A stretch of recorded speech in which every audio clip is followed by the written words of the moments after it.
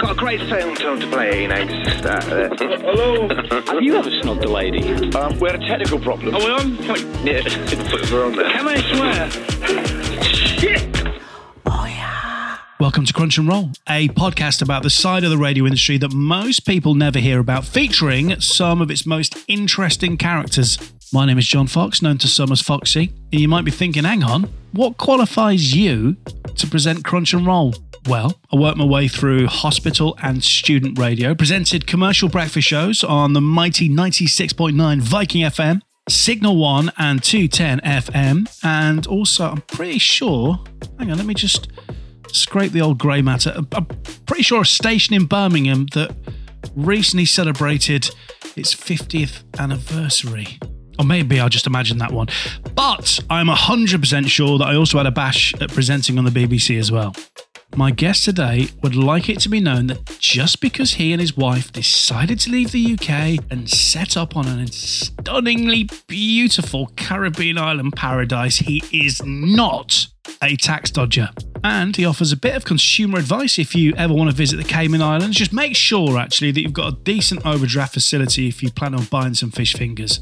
Dave Kelly is one of radio's biggest anoraks, and he's got to live his dream throughout his radio career, from the excitements of doing splits on his all-conquering Galaxy evening show, getting to present on the big 95-point greats after a spontaneous trip to London, and also there's an amazing story about how he was accidentally given a new gig meant for somebody else. He also takes us through the less enjoyable times at the top of the Radio City Tower. Now, before we start, just another reminder that if you enjoy the podcast and you are a regular listener, we'd be eternally grateful if you could support us on Ko-fi. Just go to ko-fi.com/crunch and roll. And thank you to all our most recent supporters. Mikey Faulkner. I do hope that all's going well at that station with the same name as the one that I might have worked at in Birmingham. And also Matt Wilkinson as well. Top man, thank you. There's a lot of strong language in this episode, just how you like it. Let's crunch and roll. Oh, yeah. Dave, how are you? I'm very well, mate. How are you? Well, do you know, this is the first time I've started an episode of Crunch and Roll with a huge amount of jealousy. Is that a bedroom behind you? I can't see the Cayman Islands, but I can feel it. Yeah, can you see my glowing aura of sort of sun and all that crap? So I'm basically in my closet because we can't afford a house out here because it's the world's most expensive place to live. Is it? Genuinely. Yeah, that's legit. So we're never going to buy a house. Everything's like $1 million. So yeah, this is my makeshift studio where I do all my stuff from literally in a closet. But it works. It works. Look, we'll get on to why you're in the Cayman Islands in a bit, but how hot is it out there? I mean, tell me about the place. It's 36 degrees today. Yeah, I'm really starting. I just watched the news before we came to do this as well, and it was like snow coming to the UK, and I was like, oh shit, I got to speak to Foxy later. I'm gonna be well pissed off. But yeah, no, it is beautiful. I can't whack it. It's the life. Yeah. I feel like I need to say something negative, but I can't think of anything negative. I'm sorry. Well, it's expensive, so it's expensive. Yeah. Do you know how much fish fingers cost? Right? You know when you go to the shops in the UK, and it will say like 2 for $5 or whatever. I can't remember because I'm so like brainwashed.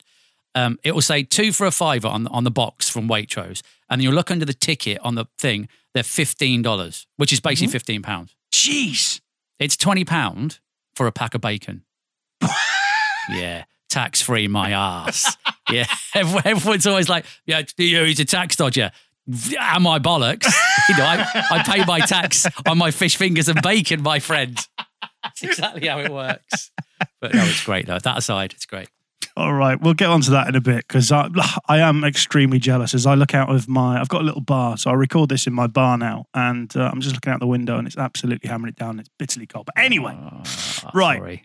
It's all right. Dave, look, you're from Northampton originally. Yeah, the arse end of nowhere, to be quite honest with you, because you're not really London and you're not really Birmingham, and you're kind of lumped in with Milton Keynes. Nobody wants that. So, it's a weird place. So how did you start? Was it hospital radio? Was it student radio? I mean, I didn't want to do radio, to be honest with you.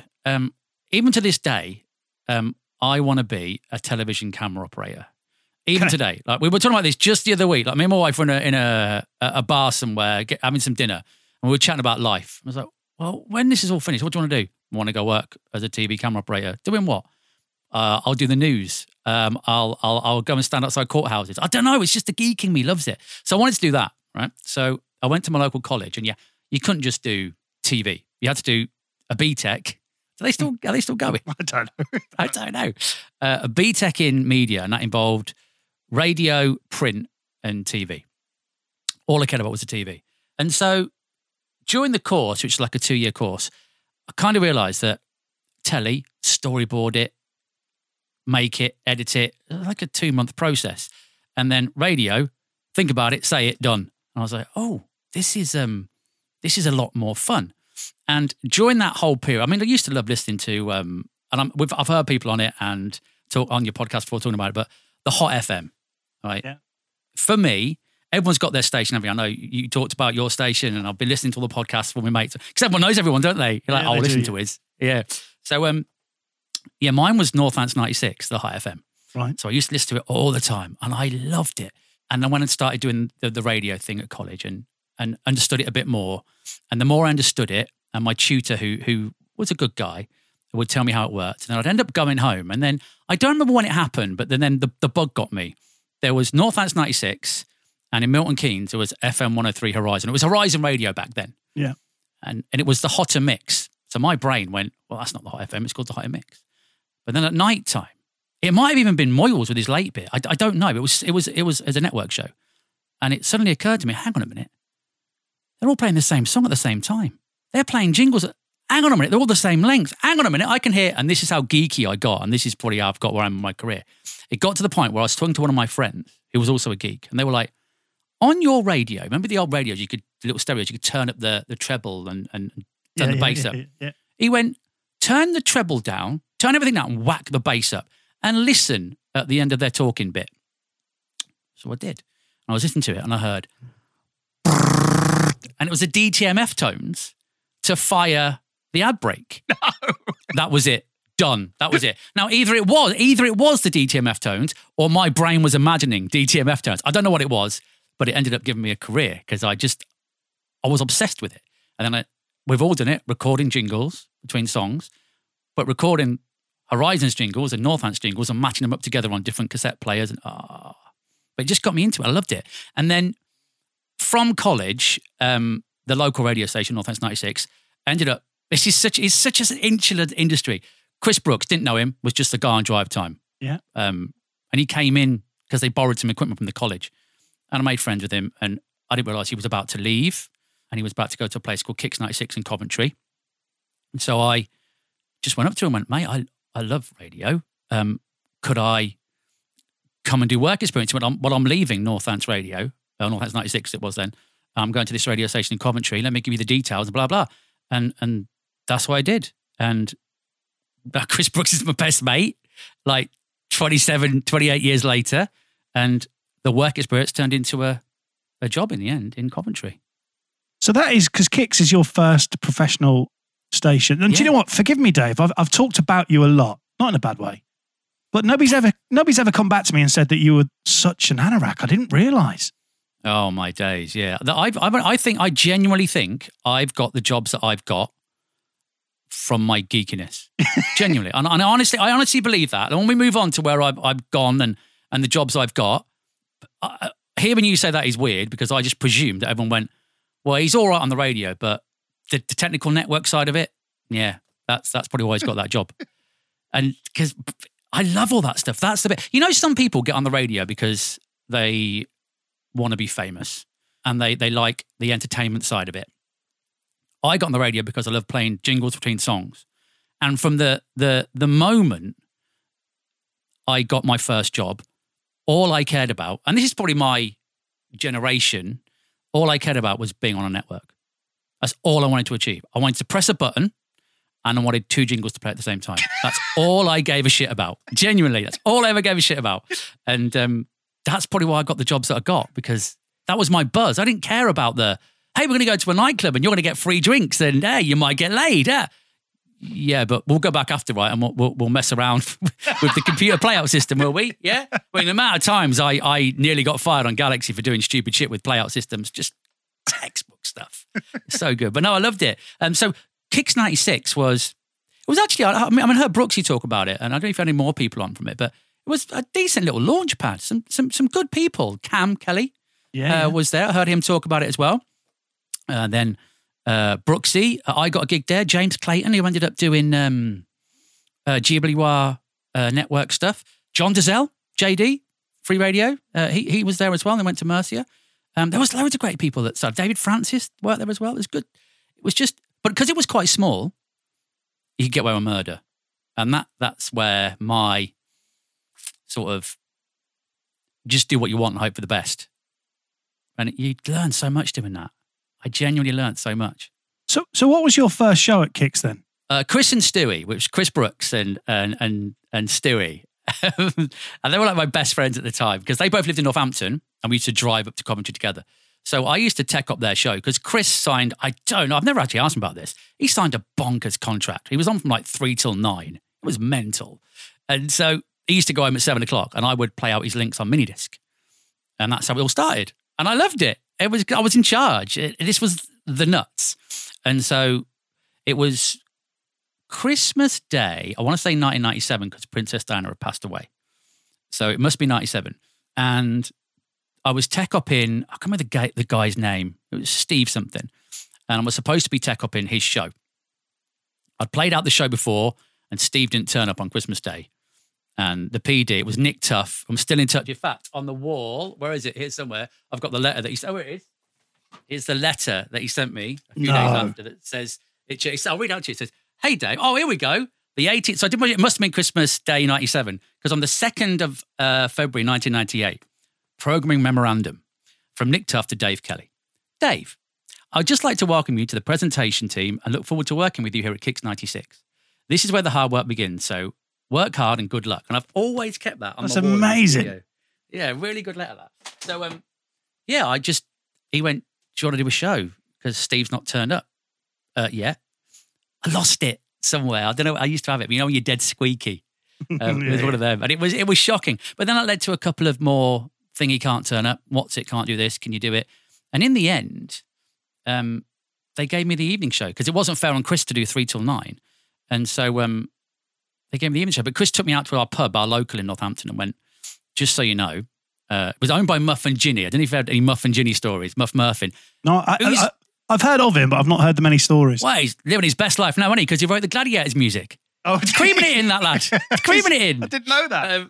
Yeah, he did the Gladiators theme tune. So he's living his best life right now. But anyway, Chris said they're going to offer you the evening show. Don't let them take the piss. But, it's your first gig. It's coming your way. Don't just say yes. Handle it well. Like Chris he was such a nice guy to me. And they did. And I took it. I did 7 till 9. I was getting paid £7.50 an hour. So I was getting £15 a day. And it cost me £9 to get them on the train from Northampton. But it was worth it though. So I quit the co-op because I should have stayed at the co-op. But I went, no, this is it. I've made it. So I quit the co-op, and that's kind of where it all started. And yeah, I loved that radio station. You're right. Do you know what? You've made me realise that Kicks did have a good selection of people that worked there, didn't it? Yeah, it really was a little hub, and I just feel like it was a great little station because it was in a really decent city. It had a decent-sized TSA. Muff and Ginny were really good owners. I know that now. Back then, you're never happy with your owner. I was like, they won't do this, they won't do that. But looking back on it, yeah, they were great. And they looked after their people and they had a bit of money behind them. So they used to have that topless bus thing that used to go around. It was, I can't whack it. For my first, what I'd learned from what GWR were doing at the time, the whole "we don't talk over your favourite man," it was bland. I mean, we've all heard it and been there probably. It was great. It was the polar opposites to Mercia, and I loved it. Absolutely loved it. It was brilliant. Really brilliant. So you spend 3 years at Kicks 96 in Coventry. And from there, I'm guessing for those 3 years, you really honed, your skills of being on air. But then you go to Galaxy Northeast in 2000, which, forgive me, Kicks 96, some pedigree has gone through there. But that's a hell of a jump, isn't it? Well, there was a bit in the middle, actually. Was there? Okay, here we go. Yeah. Yeah, there you go. You're fucking research again. No, there was a bit shocking. I know. There was a bit in the middle, honestly. So Chris had gone to Radio Essex, and I remember driving down from Northampton to South Mims to listen to his first show. And that radio station, Radio Essex, back in the day, was amazing. The imaging. I can't remember what the song is. There was, maybe you'll remember it because you would have played it as well. It was the Rugrats. Was it a theme tune to the Rugrats or something? God, yeah. Do you remember it? Anyway, I do. They had on Radio Essex, I'd never heard them before, power intros. And it spelt the word radio. I can't remember what it did. It did something clever. You know, it was the bollocks. It was good. And I was like, holy shit, this Essex radio group, this is the shit. So anyway, I was talking to Chris, and I can't remember exactly how it came around, but there was no jobs at Radio Essex, and I don't think it was good enough anyway. But there was a job coming at DMG, as it was back then, wasn't it? At Medway FM. They'd just bought the Medway group. And so Paul Chantler got in touch with me and said, we're doing an RSL in Leicester, over the road from Coventry, for Vibe FM. Come and do that. So I did. Obviously, I thought, oh shit, I got on Vibe FM. There's a huge station in East Anglia. Yeah, no, I didn't get that. Nowhere near it. So, but he did say, listen, we've just bought Medway FM. We're going to change it to Mercury FM, hotter and fresher. It's basically Radio Essex. Fucking sign me up now. So I moved down there, and within weeks, Paul Chantler had left because he saw the iceberg coming with Julie Wara coming. I'd been there less than 2 months because I remember my girlfriend at the time said if we move in the next month, I can go back to my old job. And they came in and yeah, they literally fired everybody, but not face to face, just as if that would happen. Yeah, so yeah. I walked in and Tony Dibbin, Dibsy, have you had Dibsy on? You should get him on. No, but we've spoken to Tony about coming on, yeah. Yeah, he just texted me a minute ago. Actually, it's so random. It's like radio day today. So yeah, they got him up first, let him go, and then I knew what was coming, and then they let me go. So I just ran my girlfriend. I was like, "Listen, yeah, it's happened." So we just ended up moving back to Northampton. In the meantime, I had made friends, obviously, at Kicks 96, and one of the sales guys there, the sales director, had moved to Oxygen FM, which was, I think it was like a university station in Oxford. Right. But they'd gone proper FM. And I rang and went, it's gone tits, that I've been shafted by GWR. What can you do for me? And he went, well, come up. Dibs is coming too. I was like, fuck, this is brilliant. Yeah, mate, Dibs is my mate. Great. So Dibs went up and did mornings. I went up and did afternoons. It was great. Met loads of great people there. Met Sarah Champion, who was there at the time. It was just a good laugh. But for me, I was devastated. Devastated. It wasn't what I wanted it to be. It was just a really shit time. But all the time I was at Kicks 96, all the time I was at Medway and Mercury and then Oxygen, I was always sending tapes to all the galaxies and always getting bounced back. Every time I was getting bounced back. And that all goes back to, I was with my very first girlfriend, and she turned around to me and said, we're going to go away. I don't know when this was. It must have been like 1999, I think. And no, it was 1999 because of the Dream Team song, Buddy X 99. And we went to York and had a lovely weekend in York. And I was in the car we had. I think we had a hire car. And I listened to Galaxy 105. And I was like, and I was into dance music. It's all I used to play on Kicks 96. I loved it. And I was like, holy shit. This, and back then it was Today's Dance Nonstop. It's like, this is the bollocks of a radio. I can't believe, I was buzzing, saying to my girlfriend at the time, I can't believe this is an entire radio. Listen to it. Everything about it was amazing. They'd just started doing you remember the sings at the start of the songs? Like Galaxy, into all the songs. Every single song. I was like, holy shit. Anyway, and as we're driving around, I was flicking around the radio thinking, I'll give some of the turd a try. Let's see what happens. And it went to a 106.4, and I was like, what's that?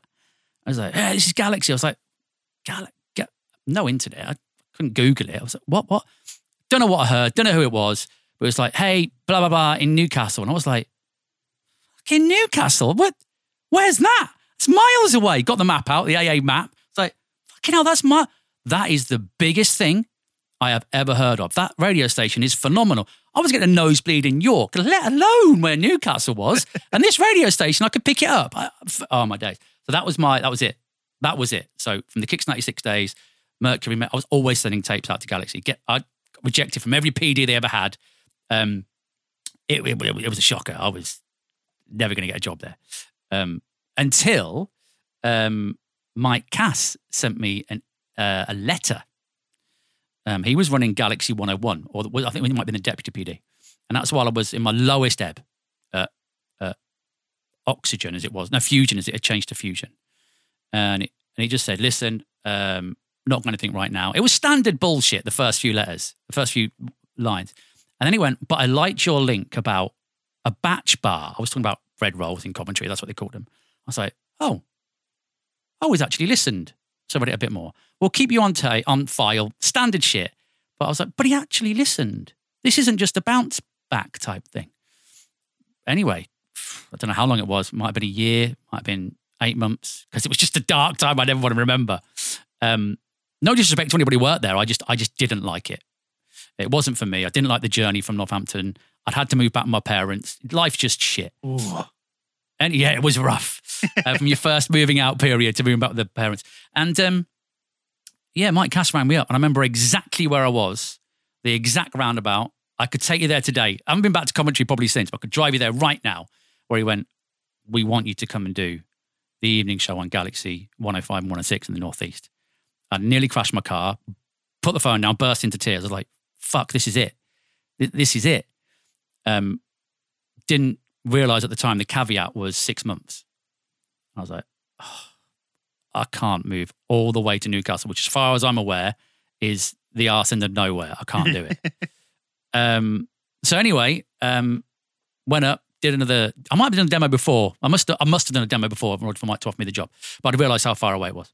And I definitely fell in love with it at that point, because we'd driven up. I was on my own. It took me forever to get there, but I was listening to it for hours because it was such a big transmitter on 6.4. And then I realised, and this is the bit, this is the bit for me. I got almost to Newcastle in the middle of an ad break, and it switched. And I was like, they've got split transmitters. This is it. I can press a button and do different things in different places. Instantly fell in love with that radio station. Anyway, I got there and did the demo, and it was shocking, but it is what it is. Anyway, yeah, Mike Cass rang me up. It must have been weeks later.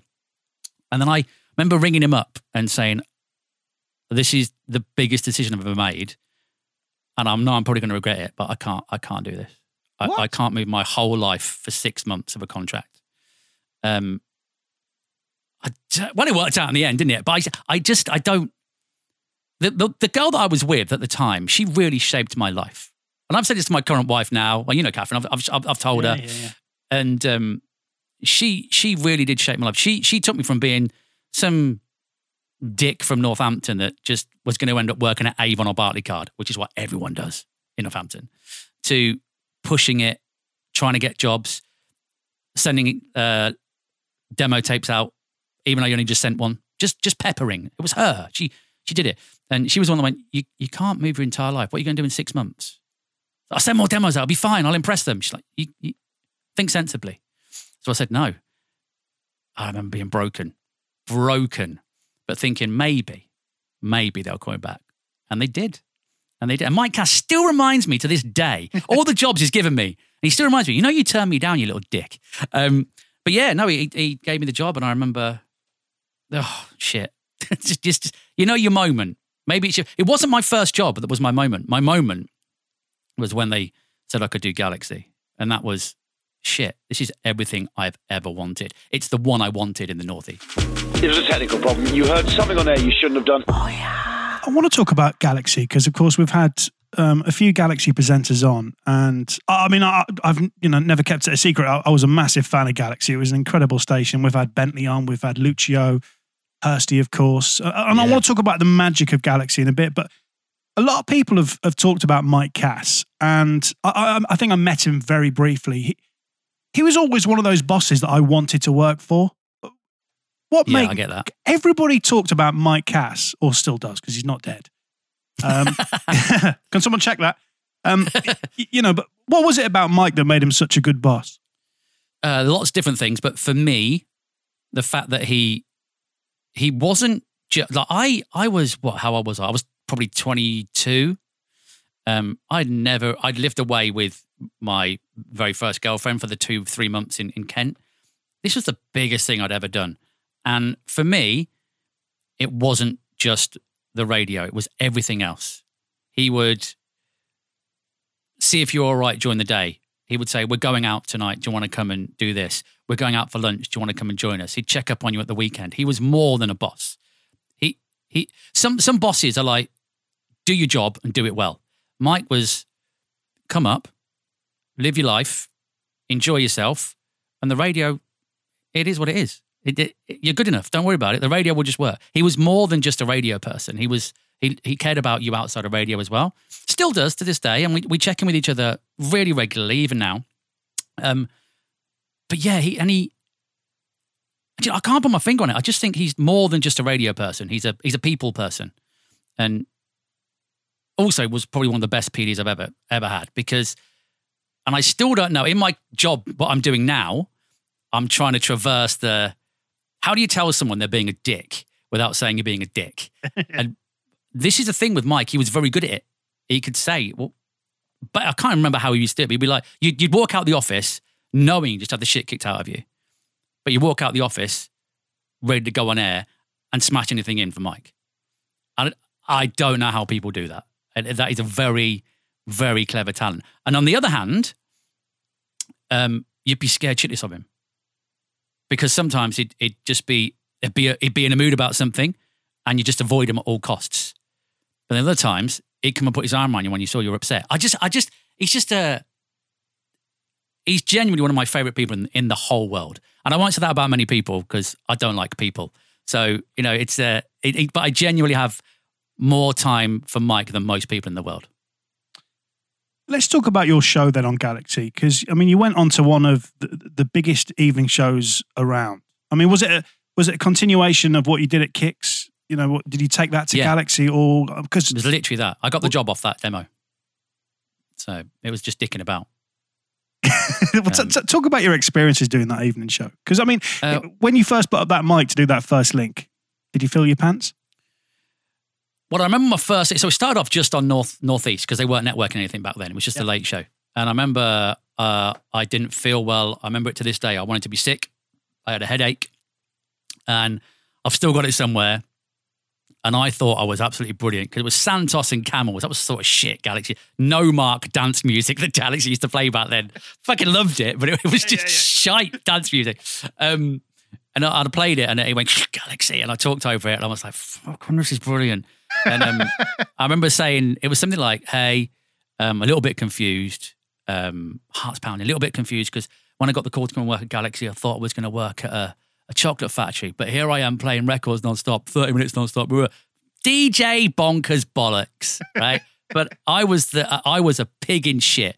So anyway, I did that and they kind of encouraged me to get callers on, which is what I used to do at Kicks 96, but it wasn't honed. Just wasn't. We used to have people in the studio at Kicks 96 because it was a free-for-all. And you'd do something, you'd take a caller and you'd go different times back then, so you'd have to excuse me, but it was different times. And there'd be lots of different, you could never do it now, but lots of different jibes at people and taking the piss and stuff. I'm like, oh, don't be a knobhead. And then just went to the next, we don't do any lovely crap, get a grip, blah, blah, just being a dick, but a playful dick. Yeah. And I'd see the people in the studio be like, holy, did he just say that? I can't believe he just said that on radio. And people didn't complain. But people used to ring up and kind of expect it. That kind of paled into the background when I went to the DMG days and then the Fusion days. And then I got back to Galaxy and it was kind of encouraged, take some calls, give them a slap, get them off, have a bit of a laugh. Never go too far. And that was never go too far. Always end on a laugh, blah, blah, blah. And it just kind of bred from that. Just like me and you were down the pub and you were being a bit of a dick. I'd be like, oh, fuck, just stop being a knob. And then turn away from you and go and speak to somebody else. That's what I did on the radio. Darren, you're being a knob. Sarah, what are you doing tonight? Just a laugh. Just your mate dicking about on the radio. And I enjoyed it. All I really cared about was playing the next bit jingle, but I enjoyed doing the talking bit. But it grew itself. It wasn't a plan. I just enjoyed it. And then I used to go to Mike every single bank holiday. What are we doing on the bank holiday? Are we networking? He'd be like, no. I was like, fuck it, just take my show. I know for a fact Alex Pepper don't want to work. I've spoke to him. He don't want to do it. He wants bank holiday. He's got 50 billion gigs, Pepper has. He don't want to be working. Anyway, one day they let it happen. And they gave me a Saturday show called Dance and R&B Extra. They revamped all the weekend lineup. And it came from Newcastle because they had this new bit of kit. This is why Galaxy was brilliant, right? They had a bit of kit and they were like, this is where you select what radio station is going to supply the network. Now, bear in mind, now it's a piece of piss. You just press whatever button. Great. Anything can come from anywhere. Back in the day, it was a big deal. It was Leeds or nothing. No, it was Capital FM London. It was GWR Bristol for the, you know what I mean? You couldn't just, if you're going to do something from Trent, you had to send the links down the line, all that shit. Do you know what I mean? Galaxy, press the button. You want to do it from Manchester? Dink. You want to do it from Newcastle? Dink. Here's why I love Galaxy. Do you know what that box was called? The box that did it? Don't know. Go on. Right. It was called the Galaxy Operations Network Audio Data Switch. Wow. Dave, where are you going? I'm just going to turn the gonad on. Oh, come on. Doesn't get any better than that. I bloody loved Galaxy. Dave, stop playing with your gonad. Sorry, I left it on Manchester. My mistake. Loved that place.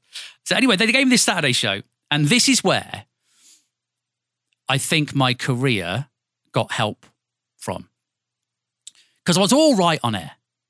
And maybe I did something different, which other people weren't doing. I was having a bit of banter with the callers and pushing it. But sometimes that's not enough. And I genuinely think this is something to do with where I've got to and the jobs I got in the end. They just realised that they could send news around the country to different Galaxy stations using RCS DOS. And you'd change the audio in the car and you'd type ready, enter. God knows how this worked and who invented it. But it would copy from Newcastle down to Bristol. And people like Joe Parkinson, who were based in London, could do the access all areas. She'd type ready and it would just land on like 20 minutes later, because it was obviously quite shit. It would land on my computer. It was the first kind of incarnation of that. And so I remember saying to our engineer, David McSparron, I was like, can you reinvent that on a different cart number? Yeah. Put it on whatever cart. And can I send a link to Bristol from Newcastle? Yeah. All right, well, can I send the same or a different link to Manchester and blah, blah, blah? And yeah, let's give it a go. So he tried it out without me being there. And one day he came out and went, yeah, it works that. So on my Dance and R&B Extra show, I would have a mix and I would purposely have it built in like a 45-second breakdown in a song. And I'd record a What's On guide for the local area because that's all I gave a shit about. I just wanted to press the button and hear my voice go different places. And I did. And I still maintain that's why I got the Galaxy Evening Show. Networked. Because they went, we don't want to do this. We need to do it as a business. We don't really want to do it. Well, Dave can make it sound like it's coming from Manchester. Do you fancy a bit of that? I don't know, but I still maintain that's what it is. No, Dave, I think you're playing yourself down because genuinely your evening show across the network was fantastic. So I think I know you're an ultimate anorak and you're going to play it down, but you were very good on air. I did love it, to be fair. And when that move, so I got took into the office by, I think it was Matt McClure. He didn't do radio anymore. We had loads of different bosses. We had Mike Cass, he left and they regionalised stuff. And then we had Sam Sniber, used to run NRJ. And then we had Matt McClure. And Matt McClure got me in the office and went, they want you to go work in Leeds. I was like, okay. And he offered me the job and everything, told me what was happening. And that was that. But I thought it was a late show. So I thought I was doing 10 till 1. I was happy as fucking Larry. I was like, this is great. I'm going to be on the network. I was taking over from Paul Hayes and it was, oh my God, this is brilliant. No, it turns out it was the evening show and the late show. They got the fucking money's worth out of me. I know that much. I was doing 7 till 1, but you can voice track 11 till 1. Oh, thanks very much. Nice one. But just when someone says to you, we're going to put you on, because they were big, they were regional or major city. They were fucking huge stations. Oh yeah, we're going to put you on all of them because we like what you do. Holy shit. People like what I do. I've just been ratified as my act has been ratified. You know, and I've been down to, during the time at Newcastle, Rick Blacksiller got in touch with me because Brooksy had gone to Capital at this point and I was always talking to Brooksy about it. And randomly, I wasn't allowed to tell Chris, but Rick Blacksiller got me down and we chatted about going. I had to go in the back door and then to the top floor so no one could see me. And he was like, don't tell Chris. I know, I saw him, you were his best man at his wedding. Don't fucking this, don't that. and I didn't get the job. And you just start being a doubter. We've all done it. And then they turn around and go, yeah, we're going to put you on the network. And then your confidence is sky high. You're on Galaxy 105, which you now understand because you're in the business, is the big one. Huge. Listeners don't understand that. I didn't know that. Leeds was phenomenal. The team was mind-boggling. The imaging, everything about that moment when it went from the new mix to number one for dance and R&B. I hands down think it was the best radio station in the country, without a doubt. It destroyed most radio stations it was up against. Most of them were remap at the time. It just started knocking holes in these heritage radio stations. But oh my days, you could cut me open right now, and there'd be a Galaxy Hits in the middle. I miss it more than you could ever. It was everything I wanted. Everything. It was dance music. It was the odd bit of R&B. It was split jingles. It was mix shows on a Friday and Saturday night. It was going out DJing. It was going to Ibiza. It was your best mates worked there. And at some point, the majority of our little radio group, and I think you've had most of them on, we all went through the doors of Galaxy. I can't put into words how brilliant that radio station was. It was an incredible Genuinely station. loved it. Just share some of your favourite memories from Galaxy. Oh, man. How long's this podcast? Because I genuinely could be here all day. So just being part of it, and the camaraderie, the people is the main thing. Everything was based on the people. So many parties. So it was just of its time, wasn't it? It like dance music was massive. You know, it's cyclical. It was massive, then it was brilliant. But I think a couple of on-air things that I love the most were, I still get reminded about this every day, or every few months, from Mike Cass and other management people at the time. It was my first week, and me and my producer, it wasn't my full-time producer, he was just kind of stepping in until the proper guy started. Anyway, we gave away an all-expenses-paid trip to Val d'Isere to go skiing. Awesome. Gave away 5 of them, Monday, Tuesday, Wednesday, Thursday, and did one in the mix show as well. Awesome. Brilliant. Yeah, great. Job done. Moved on with my day. Monday morning, get took into the office. What did you give away last week? Val d'Isere. Well, what did you give away last week?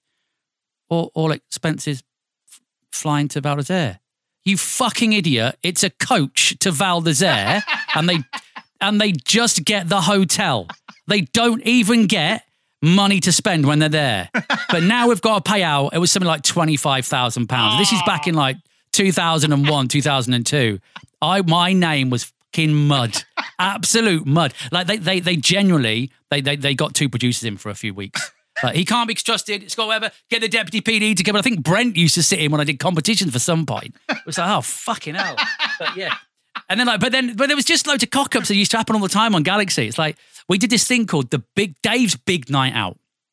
So I would, and it was brilliant. It was so Galaxy. I would record the network show because we'd just got the new Master Control. So it was the DOS version had gone. It was legit good. And it would play all the splits for you and everything. So we went, fuck it, we can start recording the show and doing shit. So recorded the entire network from one studio. Then we started at Galaxy 105 and then went to each radio station the following whatever night it was. Did it live from their studio, but went out and did Dave's Big Night Out. So there was some new technology, a satellite phone thing, which you could plug microphones into. So we went around people's houses, started off by getting pissed in the kitchen, then getting driven in the crew cars to like a bowling alley, doing some bowling all live on air, getting more pissed. Then we'd go to a bar, finish off in the bar, smashed, and then we'd go to a nightclub and do a club night. Not on air at that point. It was far too dangerous at that point to be on air. But it was brilliant. But you should just hear how more battered you get across the evening. But it didn't matter how pissed I got because the engineer fucked up beyond belief. Really? Tell me why. So it was all new technology, this satellite phone thing, whatever it was, even though the fuck it was. But it was like a satellite ISDN. It was like a Tupperware lid that you just put on top of the car. It looked cool as fuck. But we just left it hang. We dialed up at the start of the show, did an hour from the girl's house, drove to the bowling alley, dialed it up, left it hung up for an hour, went to the bar, left it hung up for an hour. It ended up costing £6,000, something like that, for for the call back to the radio station. Everyone was like, "Why the fuck didn't you hang it up?" I remember the calls go, "Not my problem. I'm not the engineer. What are you doing?" So hang on, this idea that we promised we'd spend no money on has just cost us £6,000, whatever it was. It was horrific. I was like, that is Galaxy. That's why I loved it, because it was, fuck it. It is what it is. Sounded good though, didn't it? Oh, so brilliant. I felt so sorry for the engineer that day. I'm not going to name him. He's got such a good job now. But yeah, good times. Good times. Well, there's nothing wrong with commissioning testing. The dealer does a lot of work in order to... Well, I'm all for being open-minded, but I'm not all for discussing this live on air. Thank you. We are profoundly sorry. So let's move on to the next station. The next station for you after Galaxy is? I went to Capital after that. Capital, is that a small station, Dave? Or well, at the time, you won't believe this. At the time, I thought it was. Right? I genuinely Are you joking didn't know if me? I wanted. I know, I'm not even shitting you. Now, when I was it's a weird. This is where my brain goes, right? So at the time, we have now got Galaxy South Power FM, Galaxy South Coast. I can't remember what we had. There was so many at the time. Galaxy Scotland. There was a load of them, right? We just got some more. And there was talk of more stuff coming. And there was talk of, are they going to change Capital into Galaxy? And all these, just before it happened, you know. And I was genuinely loving it. And there was something like 1.3, 1.5 million listeners to that evening show. It eclipsed anything. It's a weird story of how it came around. So I was getting to the end of my journey at Galaxy. Like anyone does. It was brilliant and I loved it. I genuinely loved it. But it was the same thing every night. There's only so many times you can reinvent the wheel. And I went, I'm gonna move on. So I spoke to Bauer. And it was Rich and Luce at the time. But Rich had just got a job at Capital. And so Rich was off. And so, you know, I put a call in. It was Gary Steen. And he, to his credit, ran me straight back. And we chatted. And he got me over. And I did one of those clandestine demos you got to do because no one can know that the bloke from Galaxy is at Key 103. So it was a really clandestine demo. Did it with Luce. And I loved it. She was all right. Never met before, but she was sound. And then Gary listened to it. And I think we met up in a coffee shop, Deansgate, the next couple of days. He went, you brought out a side of Luce that I didn't hear with Rich. I like it. I love it. Let's do it. I was like, oh, fucking hell, this is escalated quite quickly. It was an Anchorman moment. So he sent me the contract over. Mike was turning into one of my best friends, and he could read me like a book. And I was being weird at work. And he took me to his office and he went, what's going on? And I was like, nothing. And anyway, he got it out of me. And I went, this is what's happening. And he went, what do you want to do that for? I went, I feel like I'm pigeonholed. And he was like, but you're not. You're not. What are you doing? So he went, right, don't sign that contract. When they send it over, don't sign it. I'm going to go. We'd just been bought by Global, literally 6 months before. I don't even think we were the Love Music yet. Well, no, we must have been. Anyway, he said, leave it with me. I'll ring you in the morning. And this was a Friday night. Thursday night. So it's Friday morning he's going to ring me. So he rings me on Friday morning and says, can you come in? Of course I can. I flew down from where I lived in Leeds into the radio station. And he was like, right, we're going to London. I went, it's fucking 10 o'clock. I'm on air tonight and I'm in the mix. And not everyone could mix. I haven't made the show. We should record everything. I haven't made the show yet. He's like, covered. Don't worry about it. We're going to London. Okay. So we go to London, get on the train, go to London. I'm like, what the fuck's about to happen? And I walk into the Capitol building, the front door this time, which is quite nice. And I'm just like, God, it's the first time I've been in ages. And I'm in Capital FM or Global Radio London, and the Galaxy banners are everywhere. They've took over. They're all there. The Galaxy banners, the Heart banners, because they just bought it. They were moving Heart, if Heart wasn't already there, from, what's what's it called? Bramall Road or whatever it's called. I can't remember now. Bramley Road. I was like, oh shit, this is mega. And they took me up to the top floor, but not the rooms at the back. The room at the front, which I now know was like at the time like Ashley's sort of meeting room. And I met Ashley loads because we'd launched Galaxy Scotland, and we'd launched Galaxy South Coast, and I really got on with Ashley. I've got nothing. I think that guy is a really nice guy. And so I was like, hey, Ashley, how you doing? Blah, blah, blah. Hadn't really had much to do with Richard. I'd seen him a couple of times, but nothing really to do with him. And then Richard walks in, and my ass just goes, because I don't know the guy. He just scares me. And anyway, we're sat there at the top. It's one of those pinch me moments. We're sat at the top of Leicester Square. Me, Mike Cass, Ashley's PA, lovely lady, I can't remember her name now, and Richard Park with Ashley. And they say to me, I can't remember the exact words, but what's all this about? You going to Bauer to do the intro over there? What are you doing that for? Because they're going to pay me more money and blah, blah, and all this shit excuse. I don't know. I know I'm shitting myself. I don't know what to say to you. And Ashley turned around. At the time, it wasn't what it is now. And Ashley turned around and said, you don't want to do that. You're on Galaxy now. When you finish Galaxy, we'll put you on Heart.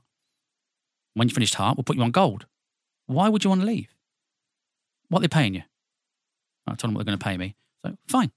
We'll pay you that as well. You've got a future. And again, this big, scary man, because Richard Park was there, and Richard Park was saying nice things about my evening show. I was like, I am very fucking confused what's going on right now. I thought I was getting brought down here to say, you're a dick, you're going now, you're not even going to see your contract out. And they were saying really nice things. And then that was kind of the end of the conversation. And I didn't even say anything. It was just a given that I was going to stay. So I remember leaving and going to sitting out on the roof bit, which wasn't what it is now, but I was just on the roof of Leicester Square. And I was really confused and dazed. And Mike came out like 10 minutes later. He was like, well, that went well, didn't it? I was like, what the fuck has just happened? And he was like, well, you're staying and you're going to do Saturday nights on Capital. What? Yeah, so you can do your Saturday night from Choice in London, back to the Galaxy Network. And then when that's finished, so I did 3 till 5 on Galaxy, Dance Nobby Extra. Oh, no, it was the MTV Dance Chart. And then from 7 till midnight, you'll do Saturday Night Capital. No words. No words. And they were saying, yeah, and we'll bring you down to Capital, but we haven't got anything right now, but we're going to bring you down to Capital. And I thought that was, I didn't give a shit. To be honest with you, I was like, yeah, whatever. And then one day, Paul Jackson ran me up and went, today's the day. You've got 2 weeks. We want you to do the Late Show. Can't tell anybody. All top 6 standard radio bullshit. Can't tell anybody, blah, blah. But I knew James Bassam was on Late. He was my friend through Chris. I can't remember who was doing daytimes, but I think, was it Martin Collins? I can't remember. But anyway, I knew Bassam was going to daytimes. I knew it all, and I just couldn't, and my head nearly exploded. But anyway, and I remember going back to, or I remember leaving Capital that day after I'd been told you got the job, and ringing Gary Steen. And he went, yeah, I know. I went, right, because I told him I was going to London. He was like, yeah, you're not coming, are you? He's like, but I've told important players that you're coming. I was like, I'm really sorry, Gary. I'm genuinely sorry. It's too good to turn down. I can't do it. I'm really sorry. So anyway, I went home that night, or maybe the day after I was at home, and I've got a picture of it on one of my old Nokias. There's a picture of a Bauer Radio Network Evening Show contract sat next to a Galaxy Radio Network Evening contract sat next to a Saturday Night in London radio contract. And that is one of my most treasured pictures. Just holy fuck, what some people would give for those gigs. Yeah. And I was like, shit me, this is unbelievable. Did Gary Steen ever talk to you again? So yes. So this is why, and I wanted to say this in the podcast as well, because people get bashed quite a lot. And I think right now it's Bauer bashing time, isn't it? Greatest Hits Radio, the name changes, the merges. When it all came to an end, just to skip over a bit, when it all came to an end and I went down to London full time, did the Late Show, did exactly the same shit I was doing on Galaxy, fucking loved it. It was great. Figures were great. No one was doing personality really. It was all music. It was great. But it got to the point where they knew they were going to put it back on Galaxy and roll out the network, and it was shut up time. Everyone shut up. don't really say anything. And I didn't want to do that. I really didn't want to do that. So I rang up Gary Steen, expecting are you fucking kidding me? Get to fuck. And this is why I've got a lot of time for Gary. Gary went, great, send me your last night's show. Sent him last night's show. He went, brilliant. We had a lovely conversation. I was like, I won't let you down, Gary. I know I let you down last time. If something comes up, I won't let you down. And the conversation was brilliant. He was really nice with me. Did not have to be. Could have just told me to go forth and multiply. He ran me back, I don't know the time frames, but he ran me back maybe a few days later and he went, listen, I haven't got anything. I thought Justin was going to leave, Justin Morehouse. I thought Justin Morehouse was going to leave. He's not. Obviously, I don't want him to go. But here's Richard Maddox's phone number at Radio City. Never even heard of, well, of course I've heard of it. I'm a radio person, but never even thought about it. Never on my radar. And I rang up Mad and I ended up getting the job there. But back to Gary. Gary went, I loved what you did on Friday and Saturday nights on on Galaxy. I love what you do now on Capital with the mixed Saturday Night Capital stuff. Regardless of what happens with Radio City, I think you'll be okay. Him and Mad must have had a conversation. I want you to do Key 103 and the hits, the old hits, the hits radio dance show. And between me and you, I reckon there's a chance. 'Cause it was very separated at that point, all the Bauer stations. I reckon there's a high chance we could get that networked. And he put me up there, put me on that Key 103 show, which did get networked in the end everywhere. First time that I think Bauer had ever put Scotland and England together. So yeah, I know the guy might get a lot of grief at the moment just because he's at the top of the tree of the programming decisions of what's happening. But I mean, obviously things have happened since I moved to Radio City, but I actually can't fault Gary for that. Gary's the sort of guy that will put the radio station first. I might think you're a dick, but you will be good for my radio station. You're on. So I cannot fault Gary. I want to get onto Radio City in just a tick, but I think we just brushed over Capital just far too quickly. I mean, let's just talk about your experience of being on Capital, because I've said it many times on Crunch and Roll, but for many, many people, that is the ultimate dream. And there you are, doing a show on Capital. Yeah. 95 point great, I believe Rossi called it a few weeks back. So well, what was it like for you? I used to, in Northampton, if I put because when my geekiness, I started understanding more about radio and I got the little Radio Authority handbook. I knew where the stations were and I'd get Fox FM on and all that sort of stuff. And I'd be like, oh, this is part of the Capital Network. Well, let's try to get Capital, blah, blah. And I could just pick it up with a TV, the aerial wire from the TV, the coax, sort of stuck a metal coat hanger in that, hung it out the window, sell it. I could just pick up Capital, just enough. It was the Paul McKenna voiceover, and it was Neil Long on overnights because I could only pick it up at night when there was no other interference. So I knew about it before I'd got any jobs, and it was awesome. And I had a vague idea what it was all about. But when you're in radio, you obviously know what it is. But I still, when they went to me, do you want to go and do it? I was like, I don't know, because I've got more listeners on Galaxy and I get to press a button that plays 15 different sweepers about it. I don't know, but I don't ever want to do it. But anyway, you do because, well, it got made clear to me, if you don't do this, you're screwed, mate. They've come to you. You don't say no. So I did it. But it was weird though, because I did Saturday Night Capital for probably a year before I got late. And so it was not, when I got late, it was just, meh.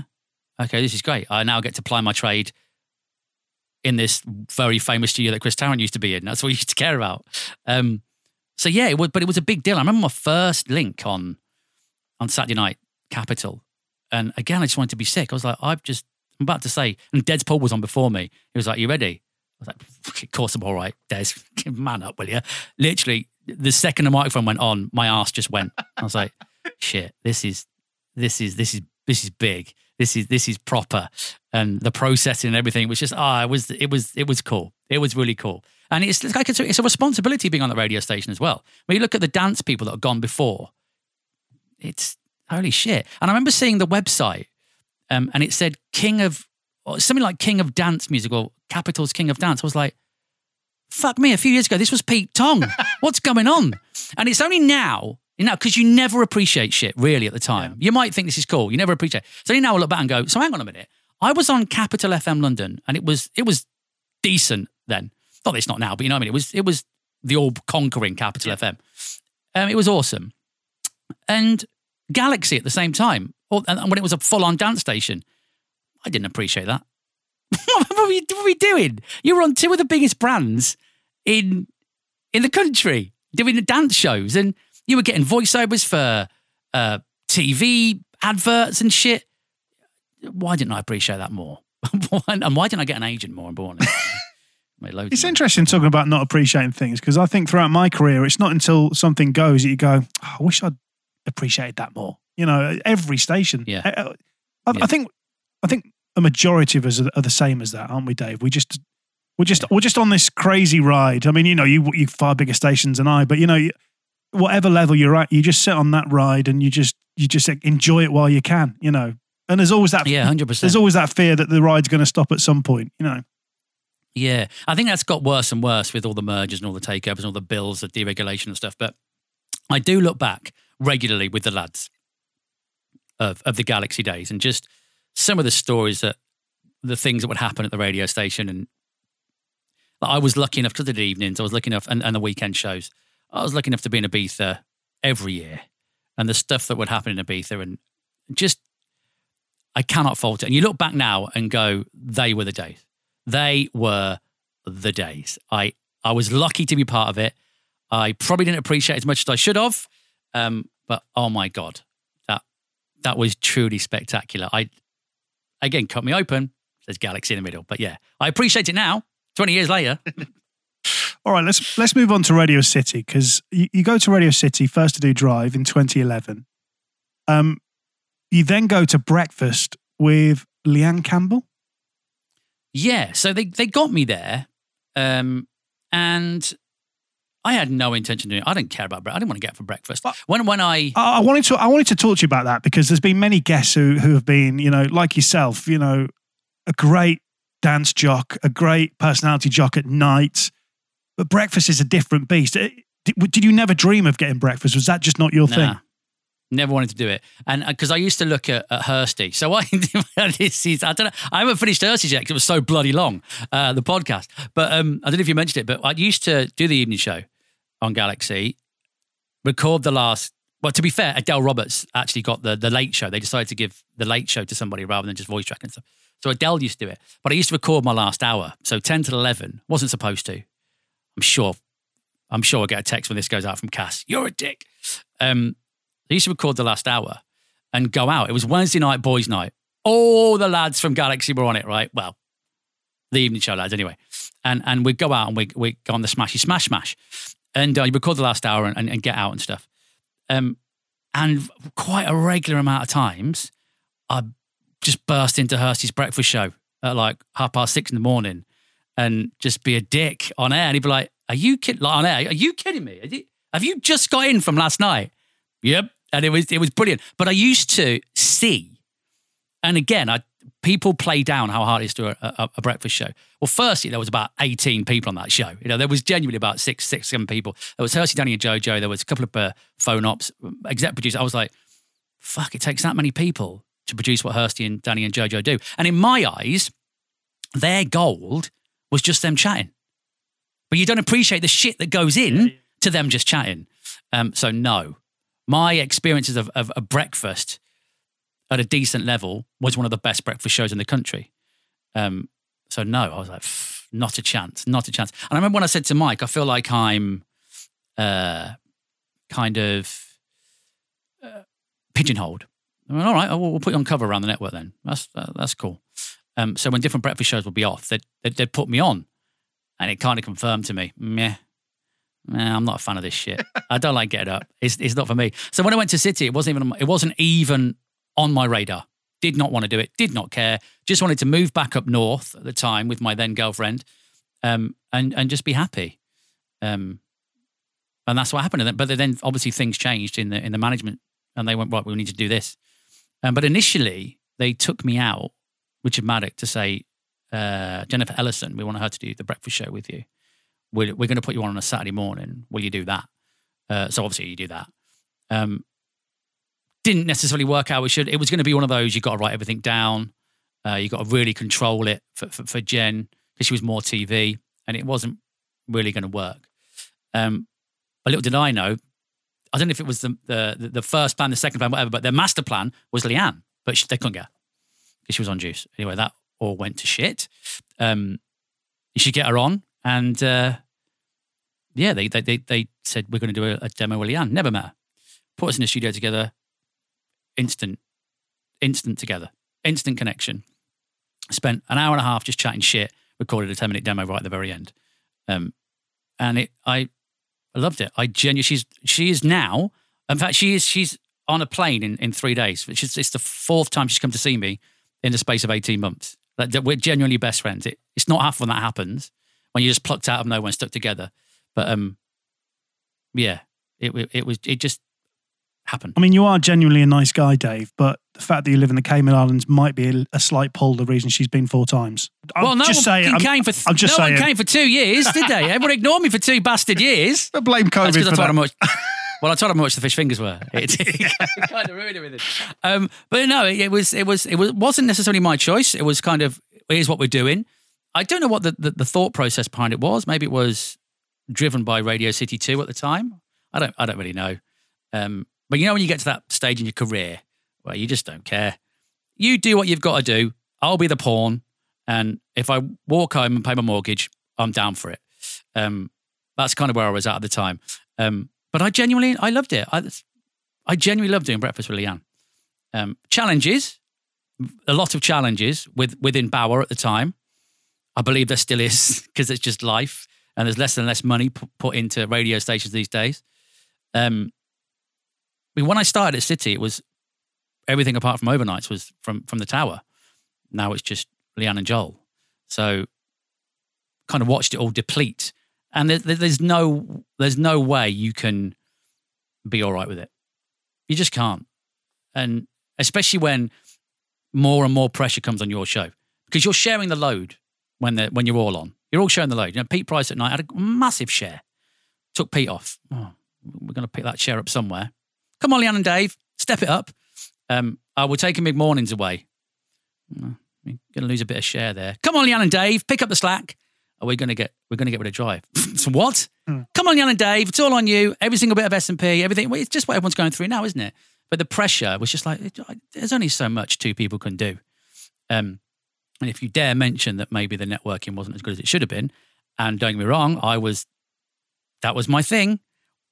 I've always been into the networking, and most of my career has been networking. I got very frustrated and very vocal. Probably didn't do myself any favours, but sometimes you just got to say it. Oh, yeah. Why did you leave Radio City? Was it a choice, or did things come to an end? No, it was 100% a choice. So back in Saturday Night Capital days, a guy over here who's now my general manager, called Blake, he rang up reception of Capital and just said so the guys on reception at Capital, legends, right? I got so many stories of different stages and stuff that I wish we could get onto. And then Gary was one of the guys, right? And Gary would come up to floor 3 at midnight.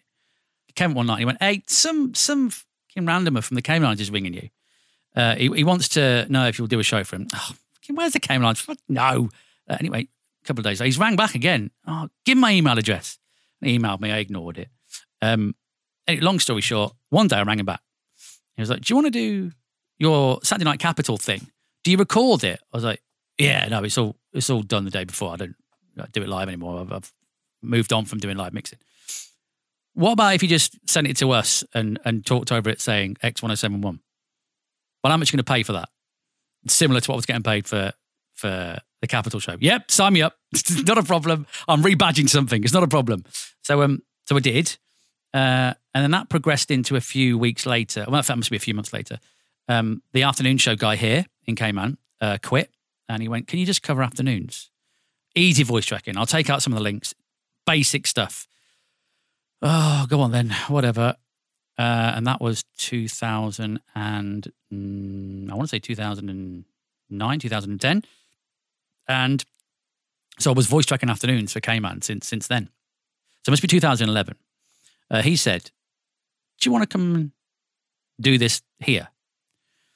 And I went, oh, do you know what? Yeah, that sounds good. But then you realise you're doing the Bauer network on all the stations on a Saturday night. You're out clubbing whenever you want. Radio City Breakfast is flying. What are you doing? No. And the biggest thing was my dog was ill. And my dog is everything. My dog was ill. And he wouldn't have been able to fly over with me, Clive. And everyone that knows me knows Clive. So it's great. He's been in that dog has been on more radio station mixing consoles and pissing engineer off than you could ever imagine. Let's get a picture of the dog on the console. Everywhere I worked, every station. So I said no. And it was Christmas Eve. And I said, no, I can't do it.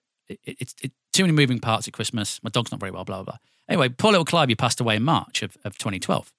So a year later, maybe, I must have been so much longer because I moved in 2020. All right, we went to bed for ages. And then they got in touch with me in like probably 2018 again. I went, listen, if you come over this time, we want you to be PD of the top 40, the one you're on.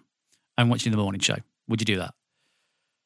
At the time, I'd got really annoyed with the fact that Radio City had to keep going, hey, listen to Radio City 2. It's the bollocks. Well, hang on a minute. It's on FM. It's not like Viking 2 on AM where it's not going to really affect you. This is genuinely ripping audience from me and giving it to them. Now, I get the bigger picture, but I don't give a shit. You're going to hold me accountable for Radio City 96.7, 6 till 10. You're not going to go, but the Big Bauer picture in Liverpool is quite good, though, isn't it? You're going to go, you fucked that. And they always say they're not, but I call bullshit. And I was getting more and more frustrated, and I'd been offered, again, I don't know if I'm going to go back, but I don't mind saying it. There's a couple of stories where I could stick the knife in. But there was some jobs offered to me. Country Hits Radio, as it was by then, was coming online. We chatted about that. We chatted about doing some more network stuff. We chatted about loads of different jobs. But to a degree where I was like, oh, fucking hell, I better talk to Leanne in a minute because this is getting serious. Nothing came of it. And I was just a bit like, I don't believe anything you say anymore. So they brought a contract down, a new contract with me and Leanne. And Leanne, through the whole thing, knew what I was doing. It was a 2-year process of me going, I'm going to do it, I'm going to do it. I'm going to do it. I'm going to do it. And it was, I think it was like May, June, probably even earlier than that. But we decided in 2019 we were doing it. We were going to move out here. I told Leanne, and I told work really early in like February, March, May, maybe. It's dead early in the year. I'm not going to sign my contract. And they brought the big guns down. They brought Graham Bryce down to tell me, we're not going to network. We're not going to do it. Don't worry about it. Breakfast is our plan. Gary came over. We're not going to do it. And I was like, listen, I don't mean to be disrespectful to any of you. You said that about mid-mornings. You said that about drive time. And now you're saying it about breakfast. You said you weren't going to change Key 103. It's now Hits Radio. I'm not saying anyone's a bullshit. I'm not saying that. What I'm saying is, from my perspective and my family, I can't put my faith in what you say. Because right now, you may well think, because I'm not calling bullshit on Gary or Graham or anybody. What I'm saying is, you right now, from the company's perspective, have no plans to network drive time. And that's what you said to one of my best mates, Scott Hughes, 6 months before you network drive time. Because right now, you're not. But then Dee and the people and Yvonne might go, it's time, done. And you are network. I just can't trust you because of your form. And when I said that, I kind of feel like they both backed off because they were both like, yeah, we'll get. I think one of them even said, we'll sort this out this morning to one of the PAs. He later told me. I was like, they're not. So it was 100% my choice. They were very, very nice to me and tried to convince me. But there was also other stuff as well. Like we just found out we couldn't have kids. And we were just like, do you know what? This is bigger than the job. Let's just start afresh. And after a while, Graham was just like, yeah, okay. Well, listen, the door's always open. You've not done this in a bad way. Gary was the same. Again, can't fault Gary. You know, I still keep in touch with Gary. We still chat. But yeah, it was just time to go, and the station was just. I'll be honest with you. Outside of the morning show, it was a struggle. It was a struggle. To the people, the attitude, some of the management. It was just. I did not enjoy it, and I wouldn't talk like this if I had a plan on going back. Yeah. But I don't plan on going back to Radio City. But yeah, it was just. We've all been at stations where you just feel like you're a problem. We weren't a problem. We just had a voice, and you didn't like it. Because Leanne's Leanne, and if you ever get her on, you'll hear Leanne. She's like, it is what it is. But yeah, it was 100% my choice, and I don't regret it in any way, shape, or form. Probably the best decision I made. Well, that was going to be my next question. Any regrets? Because there you are, sat in your little cubbyhole studio in the Cayman Islands, which looks just beautiful. And made apart from the fish fingers, which will play in my mind tonight. Yeah, horrific. But apart from mate. Any regrets? Nope, no regrets whatsoever. I achieved everything that I wanted to achieve. Other people wanted to be on Radio 1. How many split jingles do they play? Exactly. I'm all right. I'm all right, thanks. But I achieved everything I wanted to achieve. The only thing I didn't achieve, and I'm not annoyed about, was I didn't get to do the GWR network because everybody wants to be on their station. I wanted to be on Northants 96. Now, that's not to say that I didn't kind of get off of the GWR network evening show in what I would probably call a clusterfuck of a conversation for a certain person within the hierarchy of GWR. So I was sending tapes around when I got a little disgruntled with Galaxy. Not in a bad way, just let's just see how it goes. Sent some down to the head honchos in Bristol. And it's absolutely brilliant. Sent it down to some head honchos in Bristol. Now, I went down twice for this. So this is the first time, pre-Cam and Sally. So I didn't know who did it before. Was it Mel and Rob? Was it after they left? Was it Kev? Hot 30 Countdown? Kev, I can't remember. No, it's before Kev. Was it? Well before Kev. Kev was after Cam and Sally. Anyway, it was before Cam and Sally, directly before. Alison Mulrooney? I don't know who it was, but anyway. They got me down. Oh, no, they didn't get me down. We had loads of conversations, email and blah, blah, blah. Anyway, I was doing Galaxy in Ibiza. I was sat in Cafe Mambo and some Bristol phone number calls me. I'm like, holy shit, this is it. I'm about to get a call. This could be, because I wanted to be on Northants 96, you know what I mean? And I answered it, and it was a lady called Jo, who was in the upper echelons of management. I don't want to say her second name, because if you know, you know. And it wasn't her fault, but it was just classic radio fuck up. And she says, hey, are you all right? Dave, I think she might call me. Oh, hey, Dave, how are you doing? Yeah, it's Jo. So, the evening show. I can't remember the ins and outs of the conversation. We discussed doing the network evening show on what was called at the time. It was Music Control, Call Control, whatever. I was like, holy shit. And she went, well, you've spoken to Link, haven't you? Yeah. Fucking no idea who Link is. Right, no idea who Link is. But you've spoken to Link, yeah. And we've done this. I'm thinking, I haven't done anything she is saying. And as the phone call goes on, she realises she's fucked up. She's rang Dave Kelly from Galaxy 105 when she should be ringing Cam Kelly from Galaxy 101. Are you fucking kidding me? Oh, and it suddenly dawned on me what was going on. And I can't remember how the conversation ended, but I remember thinking, what the fuck has just happened on the phone in the sea in Ibiza? I just had a really cool job for 30 seconds, and now it's gone to me, mate, Cam. What's going on here? And then they were like, well, they used to call them key sites, didn't they, back in the day? Yeah. Well, we've got these, let me put you in touch with another person, because they run key sites, and I'm sure we can get you on there. It's all right, I'm on the Galaxy Network. Brrr, put the phone down. Unbelievable. Yeah, so you've been talking to, oh, fuck, you're Dave Kelly from Galaxy 105, not Dave Campbell from Galaxy 101. God, that's awful, mate. That is awful. Oh, mate, I was devastated. For 30 seconds, I thought, I'm going to press a button and 42 jingles are going to play. Oh, my God. This is amazing. And I'd been down with Brooksy, had been covering some Christmas stuff, and it was the shit. And I remember he showed me the button that did the XXFM stuff, and he went, look at this. And he spoke on the microphone and listened to the satellite at the same time. He went, hello? Hello? I was like, oh, my God, get me a job there. 30 seconds, I had that gig. Almost. I want to talking about names there, because of course you know you're not the original Dave Kelly. So no, how did you get to keep the name? So it's a funny story. So Dave Warnaby, Dave Kelly back then was on Kiss 100. Yeah. And I remember being at Kicks 96, my first station, doing some comprod. And we were, because I used to load the advert. And we were connected to EMAP House.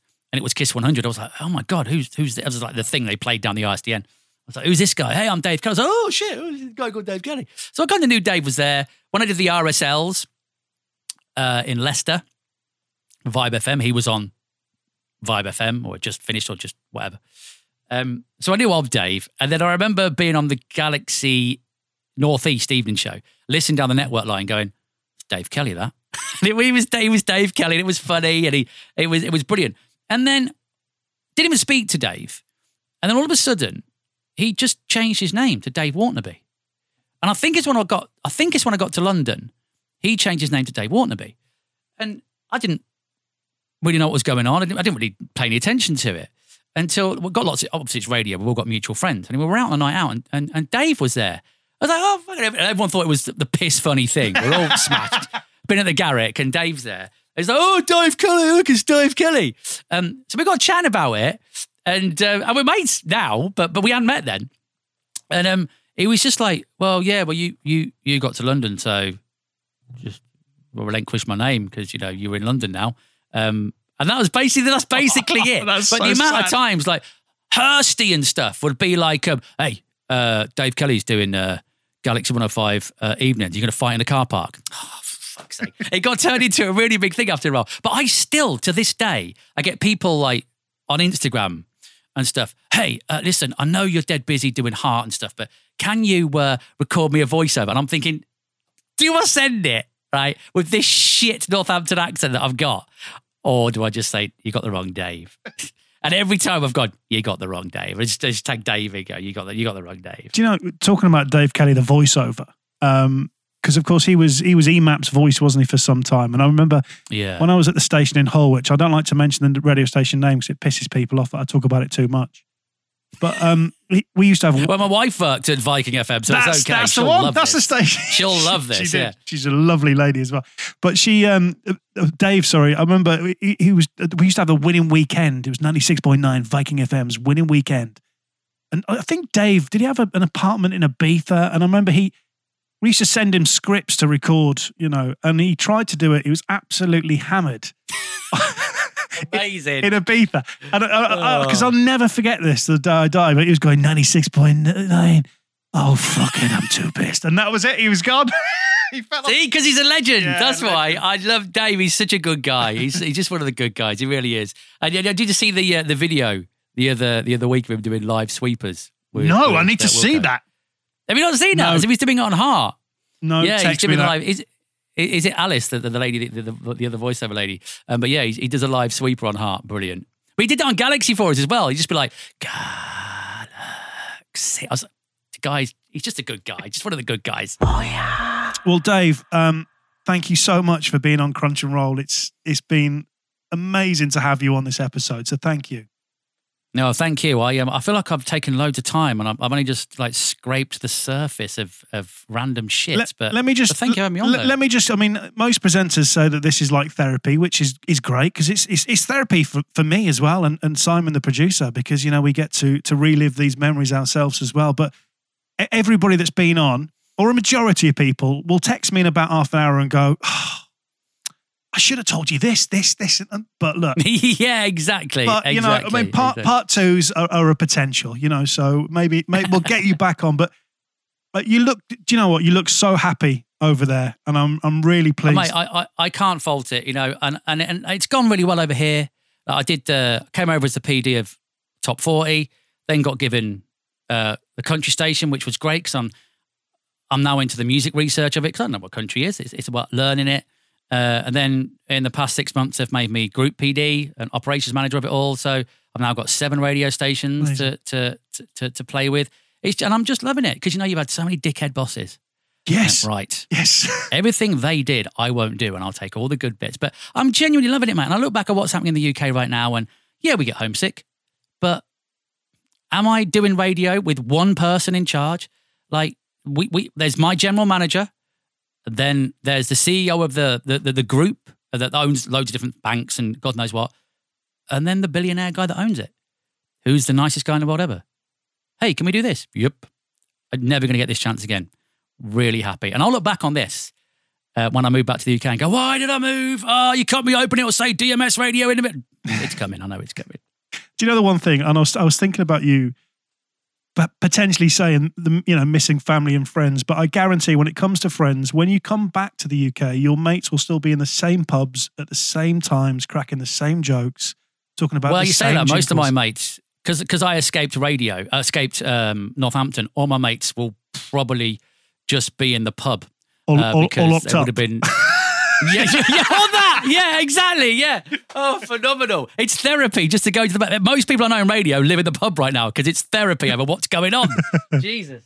Well, listen, if you ever need a breakfast jock from Hull, about a fat lad with balding ginger hair, I'm your man. You keep me in mind, all right? Because it looks beautiful. Yeah, I've heard Tom's really good. You haven't lost it. Listen, Dave, thank you so much. Look, we know you've done voiceovers, but can you please take us away with the end credits? No, hang on. Do you think I'm Dave Kelly, the voiceover, Dave Waternaby? Because this is going to be really awkward. Well, this is mega awkward now, isn't it? Because you're not going to get this is hard. You're going to get some twee dickhead from Northampton having a pop. That's what I want. Go on. Okay. You've been... no, come on, I'm shit at this. Right. You've been listening to Crunch and Roll with me, Dave Kelly. Subscribe on your favourite podcast app. Fucking, this is why I don't do them. Subscribe on your favourite podcast app to get every new episode as soon as they drop. Crunch and Roll is a 969 media production presented by John Fox and produced by Simon Borowski. I've made that bit up. I'm going for the best. Did I nail it? Oh, yeah. Not bad. Oh, get Waternaby in, he'll be well better.